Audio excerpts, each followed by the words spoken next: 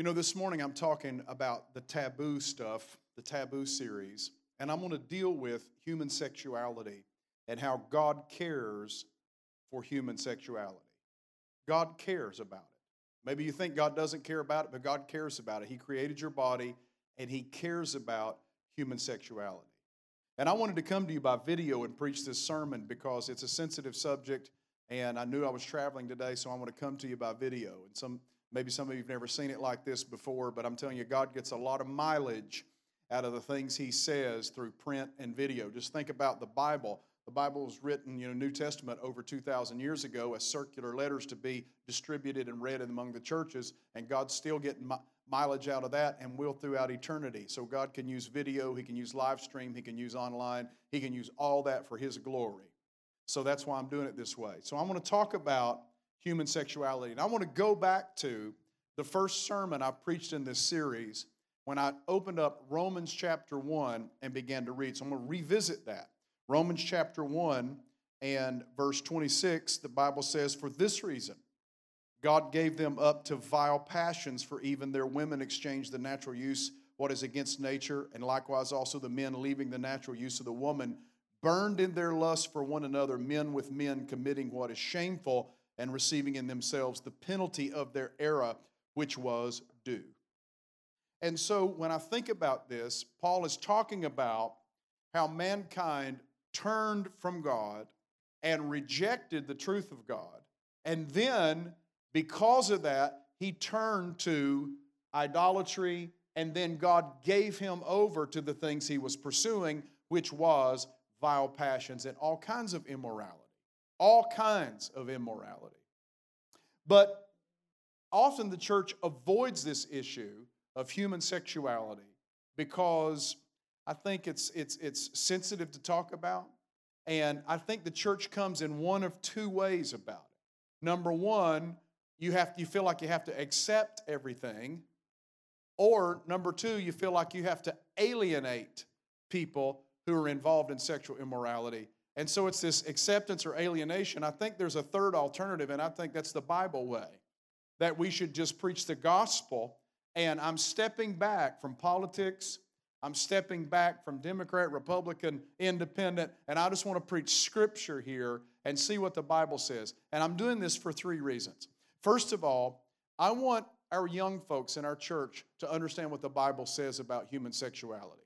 I want them to understand what the Bible says because they're going to get informed in public school, from television, from social media. They're getting a tidal wave of education on human sexuality. And if the family is not teaching it within the context of a Christian community, if the family is not teaching it, then our kids are left completely to the secular world for their information about human sexuality. And I don't have to even preach this. You know that's not the best alternative. The best option is that we take this subject back and that we teach biblical values with a reason, rationale, compassion, and love, and we teach it to the young folks growing up in our churches so they'll be armed with the truth, because you can't be free without truth. Jesus said, "You shall know the truth, and the truth shall make you free." So that's why we are sensitive with this issue, but we're preaching truth. The second reason I want to preach this is I want our church to be a church of compassion, a church of love, a church of grace, and a church of mercy.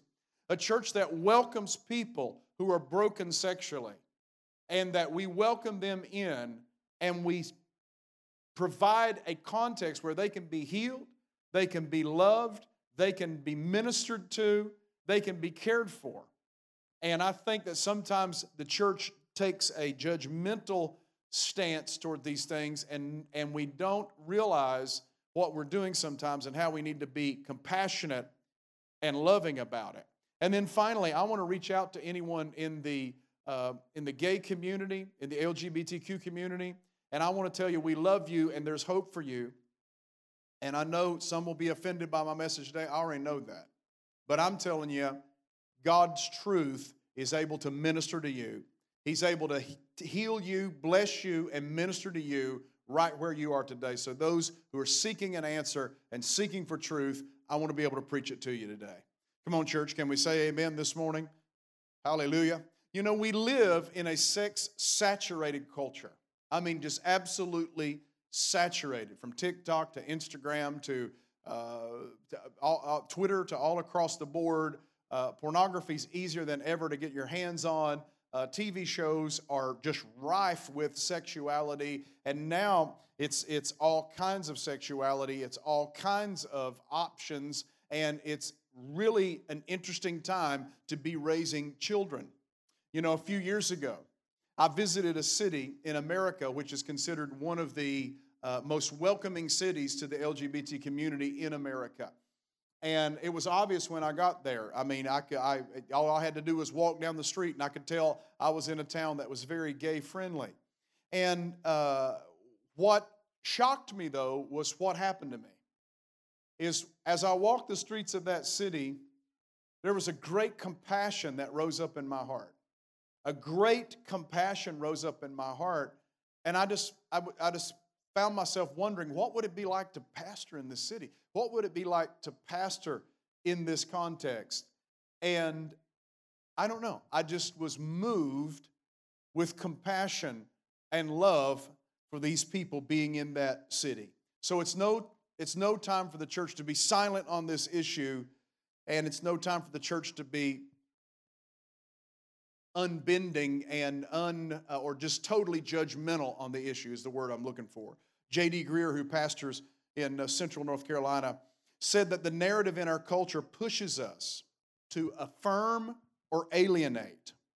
We must affirm the gay lifestyle or totally alienate ourselves from the gay community. And Greear said the answer really is the gospel. And here's what he says. I think it's powerful. To hold out God's truth and God's love.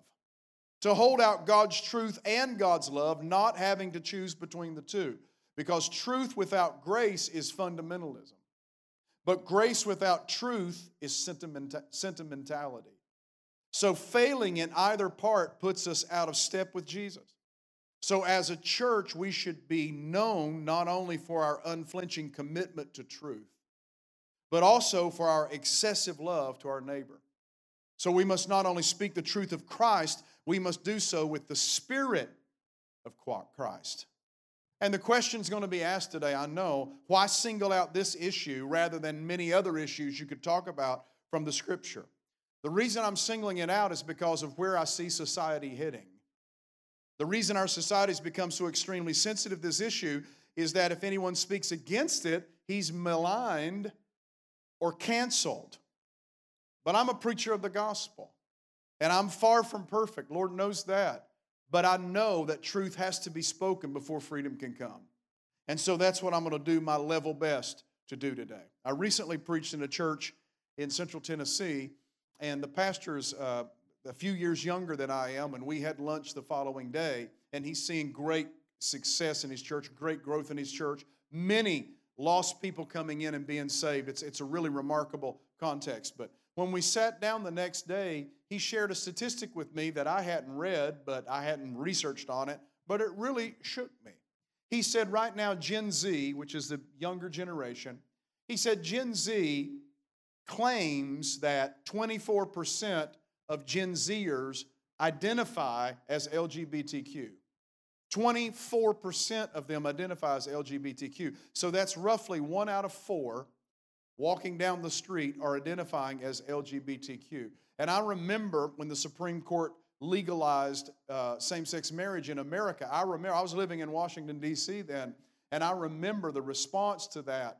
And I thought to myself when that happened, I said, we're going to see an increase in people identifying with that lifestyle, not just because they're coming out of the closet, but now because it's legal and it's going to have an acceptance across the board. And that's what we're seeing in high schools and what we're seeing in middle schools now in our area, because we have youth workers going into these high schools and middle schools, and we're hearing the stories now that sometimes it's just a popular thing to be identified as LGBTQ.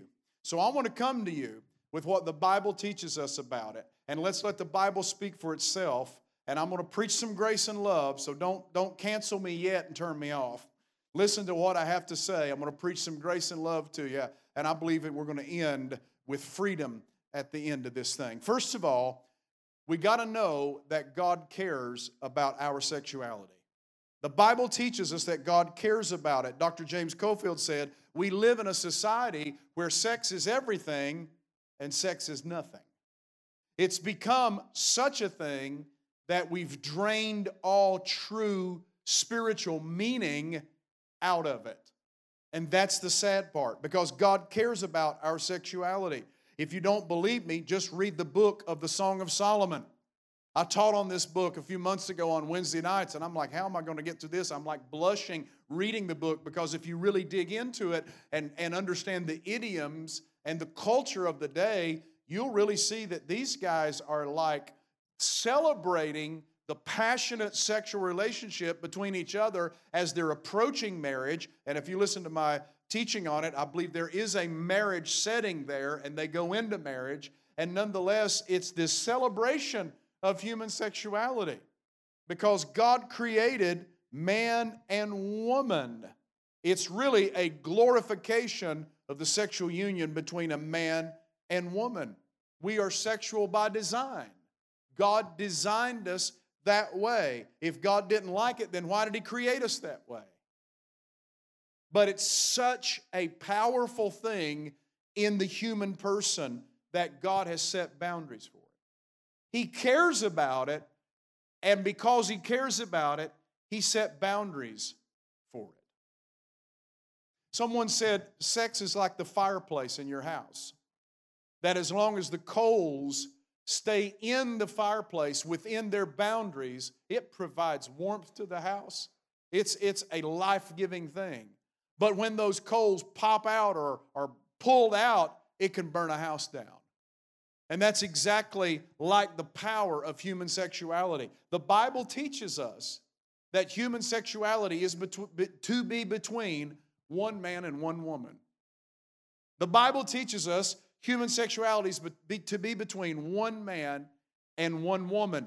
Any other deviation of that is condemned in Scripture. Any deviation of that is condemned in Scripture. Now, let me go one step further. The Bible teaches us that human sexuality is to be between one man and one woman within the context of marriage.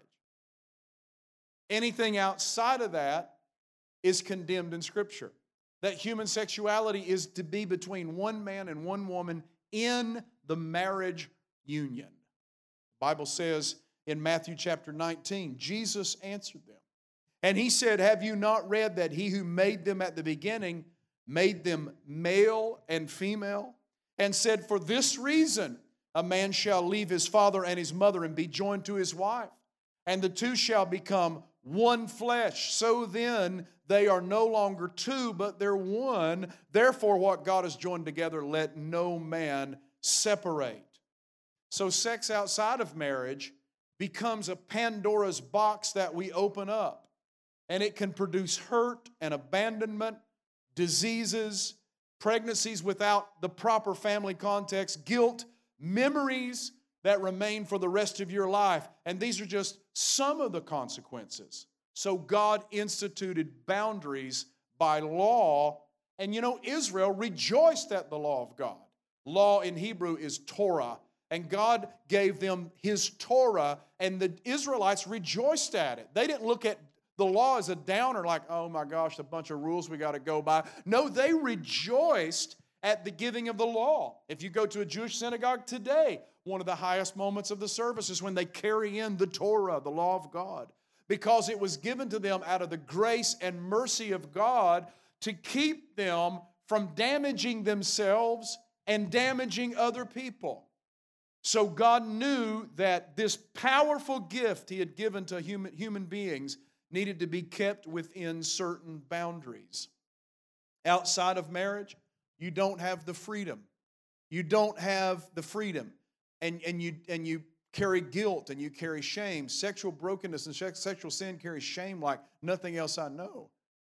And so therefore, God wants you to be able to celebrate that without guilt, without shame, without reserve.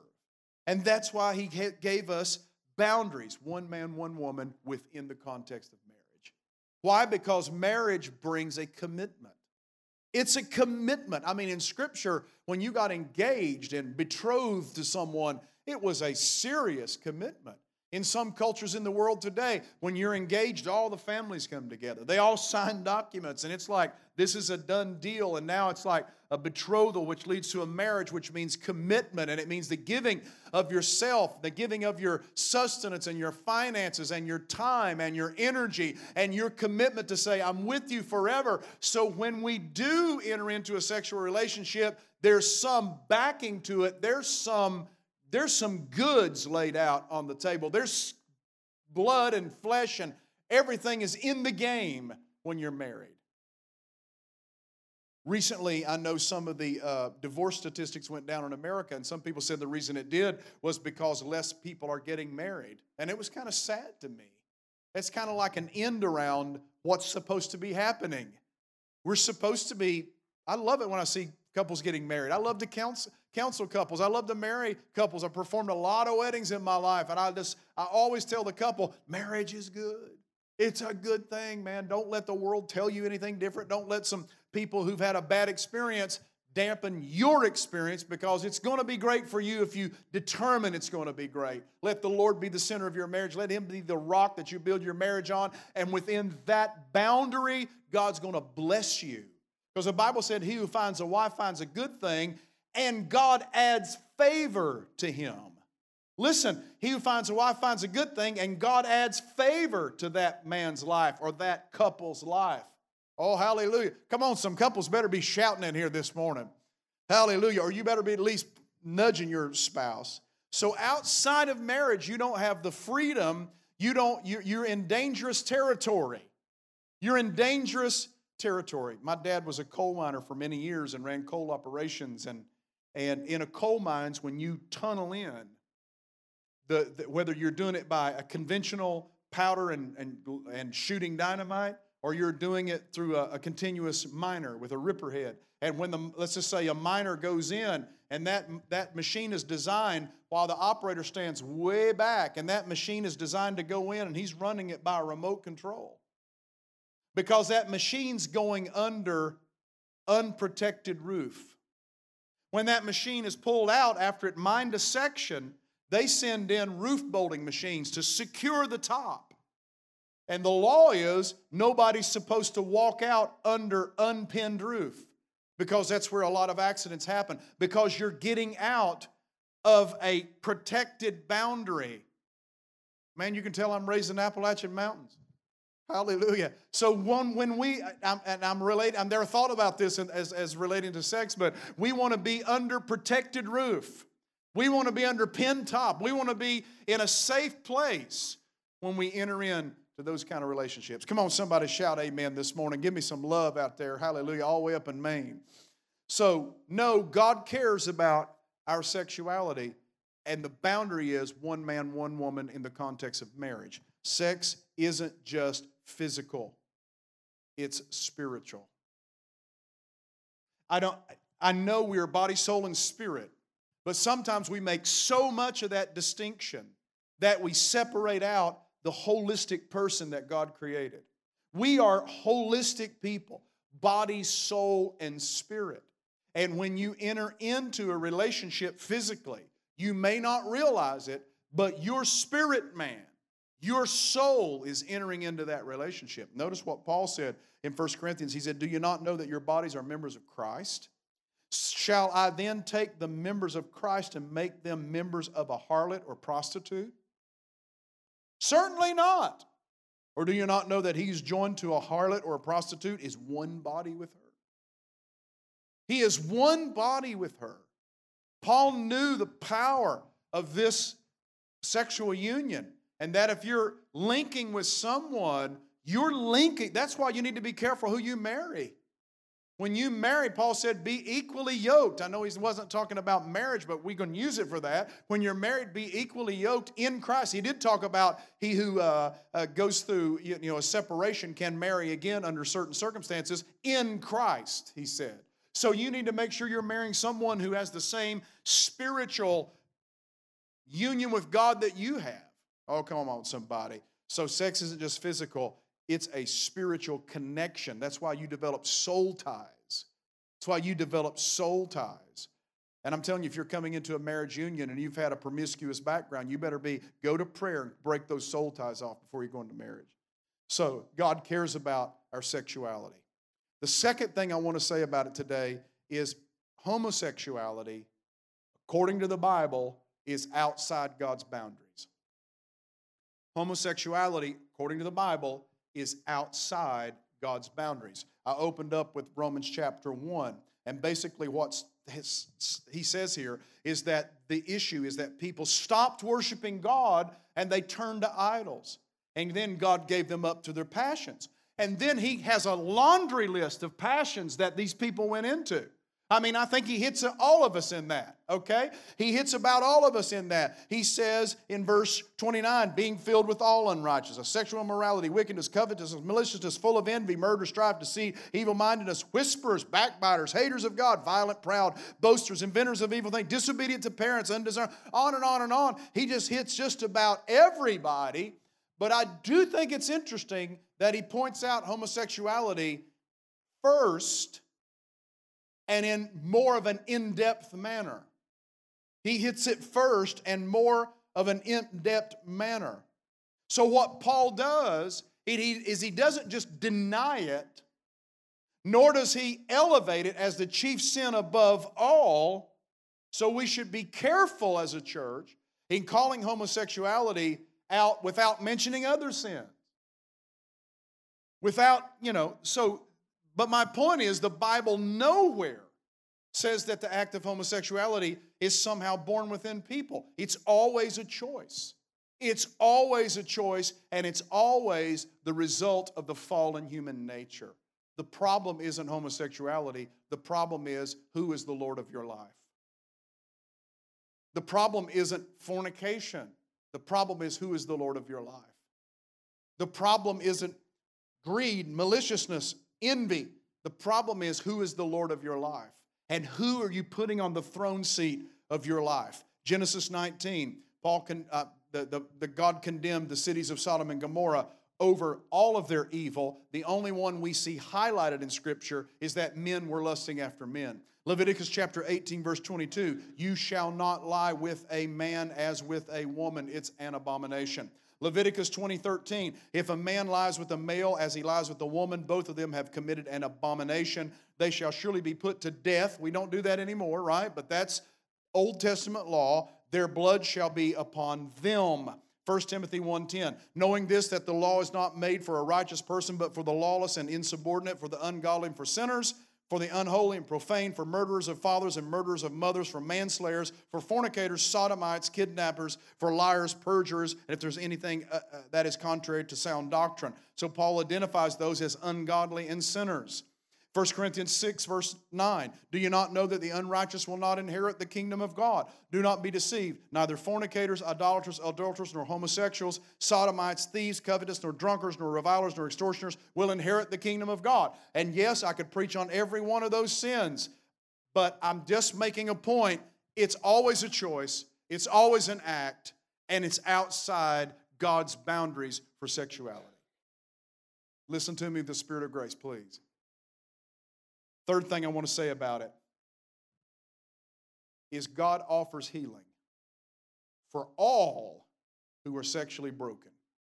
God offers healing how many people in this congregation today, I don't know all your backgrounds, but how many people are coming with brokenness in their background in sexual terms? From whatever, maybe same-sex attraction, maybe you've come out of that, maybe you've had a broken marriage that was terrible for you, or maybe you're coming out of some other kind of experience. I just want to say God loves you, and God has complete healing for you. He has complete healing for you. Sexual sins bring a truckload of shame with them. So I have a solution for you today for all the shame, all the guilt, all the issues. Somebody says, well, Hans, you talk about same-sex attraction. Well, if I have this feeling, then why do I have this feeling? Was I not born with this feeling? Come back next week and we'll talk about this. I just want to say a bit about it now. And I'm not trying to simplify it, and I'm not trying to just sweep it under the rug. But I'm telling you, humankind was born in sin. And we all will have feelings at times for certain things. I heard one very famous preacher in America, he was asked, are homosexuals born this way? He was asked that on the Larry King live show. If some of y'all remember Larry King back in the day. And his response was this. He said, well, Larry, I was born to look at every woman that walked up and down the street. Because I think women look nice. But I don't act on that urge. Just because I was born like that, I don't act on that. I'm married, and I keep it within the bonds of marriage. So God has healing for brokenness. What is the healing steps? I'm going to give you one step. Y'all with me? We'll give you one step for healing today. It's David Wilkerson's step. Someone that was a Teen Challenge worker years ago talked to me, and they said, we were talking about 12-step programs, which they were in favor of, and different things. And he said, but if you get back to it, David Wilkerson had a one-step program for freedom. Jesus. One step, Jesus. So today I'm telling you, it's really an issue in my life, in your life, in everyone listening to me today. It's an issue of who is the Lord of your life. Who are you submitting your life to? I'm telling you, there's only one person that you can submit your life to and find total and complete freedom, and that is the Lord Jesus Christ Himself. When you submit your life to Him, He brings a truckload of freedom.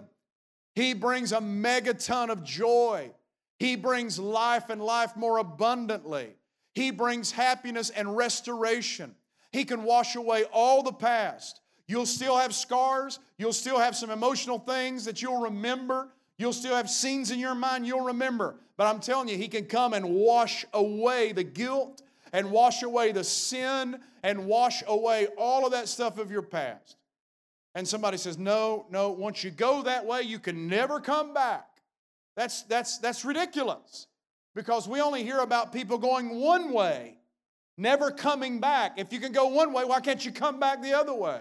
God can give you the grace and give you the healing you need to come back and come into His boundaries that He set. Let me just share some stuff with you, okay? How does Jesus heal, or how did Jesus handle the sexually broken? Did you know Jesus encountered people who were sexually broken themselves? First of all, the Bible says in John chapter 4, He goes and meets a woman at the well. We don't know this until we get on in the text, but this woman at the well had multiple husbands, and could you imagine how embarrassing that was in the ancient times? I mean, for her as an ancient woman, could you imagine that? But He shows up at the well, and the Bible says a woman of Samaria, John chapter 4, came to draw water, and Jesus said to her, give me a drink. For His disciples had gone away into the city to buy food. Then the woman of Samaria said to Him, how is it that you, being a Jew, ask for a drink from me, a Samaritan woman? For Jews have no dealings with Samaritans. And Jesus answered and said to her, if you knew the gift of God, and who it is that says to you, give me a drink, you would have asked Him, and He would have given you living water. First of all, Jesus went to a place where Jews were not liked. He crossed into their world. Secondly of all, He's having an open conversation with a woman who has had a broken background. And He goes to her, and He asks her for a drink. This is how the church should be. We come out of our shell and we reach out to those who are broken. And then He says this, and it is so profound. He says, if you knew the gift of God, and if you knew who it was who was asking you this, you'd be asking me for living water. Why? Because the gospel is a gift. It's a gift. You can't earn it. You can't pay for it. You can't work hard enough for it. Some of you think there's no way out of the broken situation you're in right now because you don't know how to get out. You don't know. You think you can't do enough good works, and I don't know how to work hard enough. Honey, you don't have to. You just have to open up your heart and receive the gift. Come on, just open up your heart and receive the gift that God wants to love you, and God wants to bless you, and God wants to heal every wound in your heart. And then if you know the story, Jesus goes on and reads this woman's mail. He reads her gift of knowledge working in perfection. He reads her mail and she goes off glorifying and shouting that God, she's met the Savior and He's come, and she goes back and tells everybody in her town about it. That's how He handled a sexually broken woman. If you turn on over in the book of John to chapter 8, there's even a more egregious sin that was committed here. In chapter 8 of the book of John, there's a woman who's been caught in adultery, sexually broken, caught red-handed. Shame. Could you imagine the shame in a Jewish community of being caught in the act of adultery? And then you got the religious people gathering around ready to bring down judgment on you. And they bring the scribes and Pharisees, two of the religious groups, brought this woman to Jesus. And you know how it feels sometimes with peer pressure with religious people. Now, what are you going to do, son? And they brought this woman to Jesus and evidently laid her at His feet. They set her in the midst, the Bible says. And they said, "Teacher, this woman was caught in adultery in the very act." Now, Moses in the law commanded us that such should be stoned. Well, what do you say? And they said this, testing Him, that they might have something of which to accuse Him. But Jesus stooped down and wrote on the ground with His finger as though He didn't hear them. So when they continued asking Him, He raised Himself up and said, "He who is without sin among you, let him throw a stone first." You begin the execution now. He who is without sin. And again He stooped down and wrote on the ground. Then those who heard it, being convicted by their conscience, went one by one, beginning with the oldest even to the last. And Jesus was left alone, and the woman standing in the midst. When Jesus had raised Himself up and saw no one but the woman, He said to her, "Woman, where are those who accuse you? Has no one condemned you?" And she said, "No one, Lord." And Jesus said to her, "Neither do I condemn you. Go and sin no more." How did Jesus handle the sexually broken? He stood up, confronted the accusers, stooped down and knew what would happen, and then forgave her. Now, He didn't say, "Go do what you've been doing, honey, it's okay." No, He didn't say that. He said, "Go sin no more, but I forgive you." Boom, done. Neither do I condemn you. Done. I'm telling you what, church, this teaches me two things. Number one, if you're broken, if you're sexually broken, think of yourself as that woman laying at the feet of Jesus this morning. And He's going to look and He's going to say, "Neither do I condemn you. You're free." Now, don't do it anymore, but you're free. Go. Go, you're free. Number two, how about we put ourselves in the shoes of the Pharisees and scribes that day?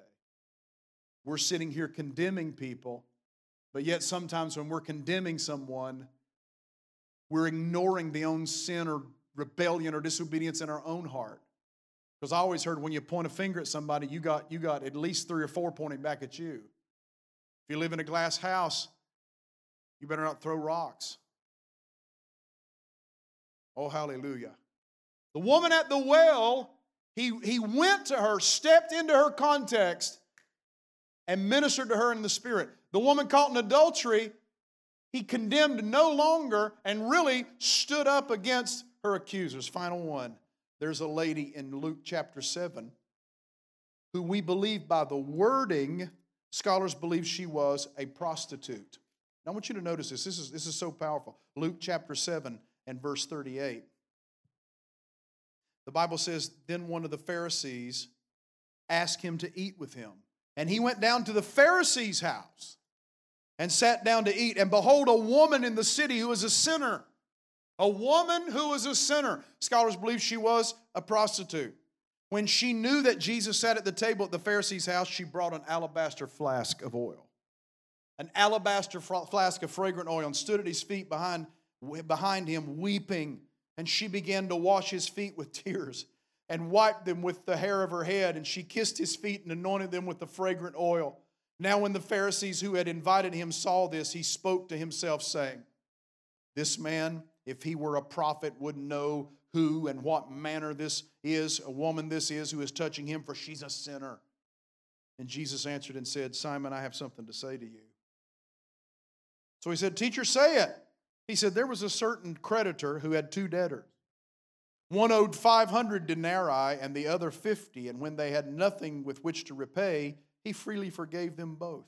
Tell me, which of them will love him more? And Simon answered and said, I suppose the one whom he forgave more. And he said, You've rightly judged. Then he turned to the woman and said to Simon, Do you see this woman? I entered your house and you gave me no water for my feet, but she has washed my feet with her tears and wiped them with the hair of her head. You gave me no kiss, Simon, but this woman has not ceased to kiss my feet since the time I came in. And you didn't anoint my head with oil, but this woman has anointed my head and my feet with fragrant oil. Therefore I say to you, her sins, which are many, are forgiven. For she loved much, but to whom little is forgiven, the same loves little. Then he looks at her and he says to her, Your sins are forgiven. Your sins are forgiven. In another gospel, it talks about how this lady will be remembered throughout the ages for her act. And let me tell you something, what happened to that sexually broken woman? She came in and threw herself at the feet of Jesus, gave this expensive alabaster box of oil and cracked it open.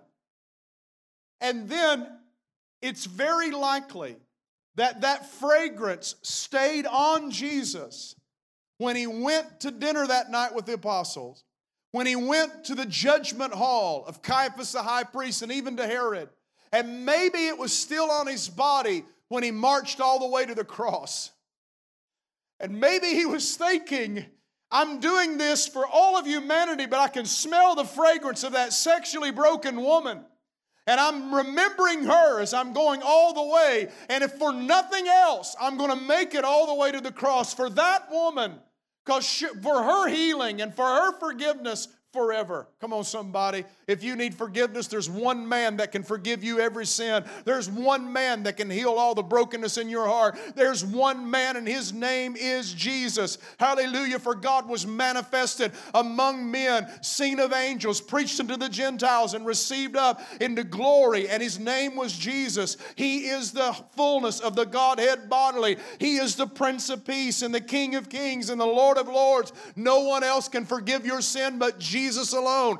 He is given a name which is above every name, that at the name of Jesus Christ every knee shall bow and every tongue shall confess. He can forgive you of any sin. Don't think you've gone too far. Don't think you're too far from shore that he can't find you and bring you back home. Don't think you've gone too deep in the depths that God can't reach out his hand like he did to Peter and pick him up out of the water and save him. Don't think that you've committed such an awful or egregious sin that God can't forgive and wash the slate clean. There's healing, there's forgiveness, there's love, there's acceptance, there's a washing away of guilt and shame. Come on, somebody. Give the Lord a shout in here this morning. Put your hands together and give him praise. Hallelujah, hallelujah. Hallelujah, hallelujah. Only one can bring that type of healing, and it's the man Jesus. Hallelujah, hallelujah, hallelujah. Hallelujah, hallelujah, hallelujah. I have a dear friend, and many of y'all know my friend Kent Christmas, and you know the story. He's been criticized by this story.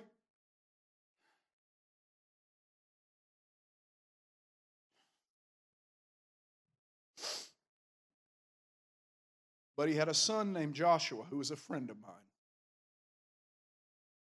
The last time I saw Joshua, I talked to him about healing and deliverance. One of the times previous to that, I preached last year at a pastor's conference. And I stepped off the platform and went back to my seat. And Josh came and grabbed me. And he prayed like fire, like his dad. And he started prophesying in my ear. And I'll never forget what he said. And he died of a brain bleed not long ago. But you can find Josh's story online, and I know people have criticized it, but I'm just telling you, I knew the boy, and he was amazing. But he was caught in a lifestyle of homosexuality. And his dad told me years ago that he told him, he said, "I love you, man. Always come around. Don't distance yourself from me." And he said, but they started praying for him. And he asked some of his pastor friends, "Will you help me pray for my son?" And one of them said, "I will, but you need a game plan because God's going to set him free." And so they got a game plan in order. And he said he was frequenting some interesting places. And one night they were at a church and they got a cell phone call. It was from him. And he said, "I want to be free. I want to be free." So they sent him to a friend who had a church outside of town somewhere. And Josh said, "I went to that church and I was going to meet with the pastor who led him through deliverance and getting his life clean and breaking bondages in his life." He was waiting to meet the pastor in one of those meetings. He said, "I'm sitting in the foyer of a church and a young lady walks by me. And the Lord said, 'There's your wife.' Her name was Carrie, and he married her. They had beautiful kids and a beautiful life together. And the world will tell you there's no going back. You're born this way. There's no freedom. I'm telling you, that's not Bible. There's freedom. There's freedom in Christ." Josh became a powerful Holy Ghost preacher, became a powerful prayer leader. And unfortunately, he died too young. But there's freedom. Come on, there's freedom in Jesus. Hallelujah. Come on, somebody. Come on, lift your hands with me. Just thank God for freedom. Hallelujah. I don't know what kind of thing you're coming out of, or what the Lord's been ringing in your spirit as I've been preaching.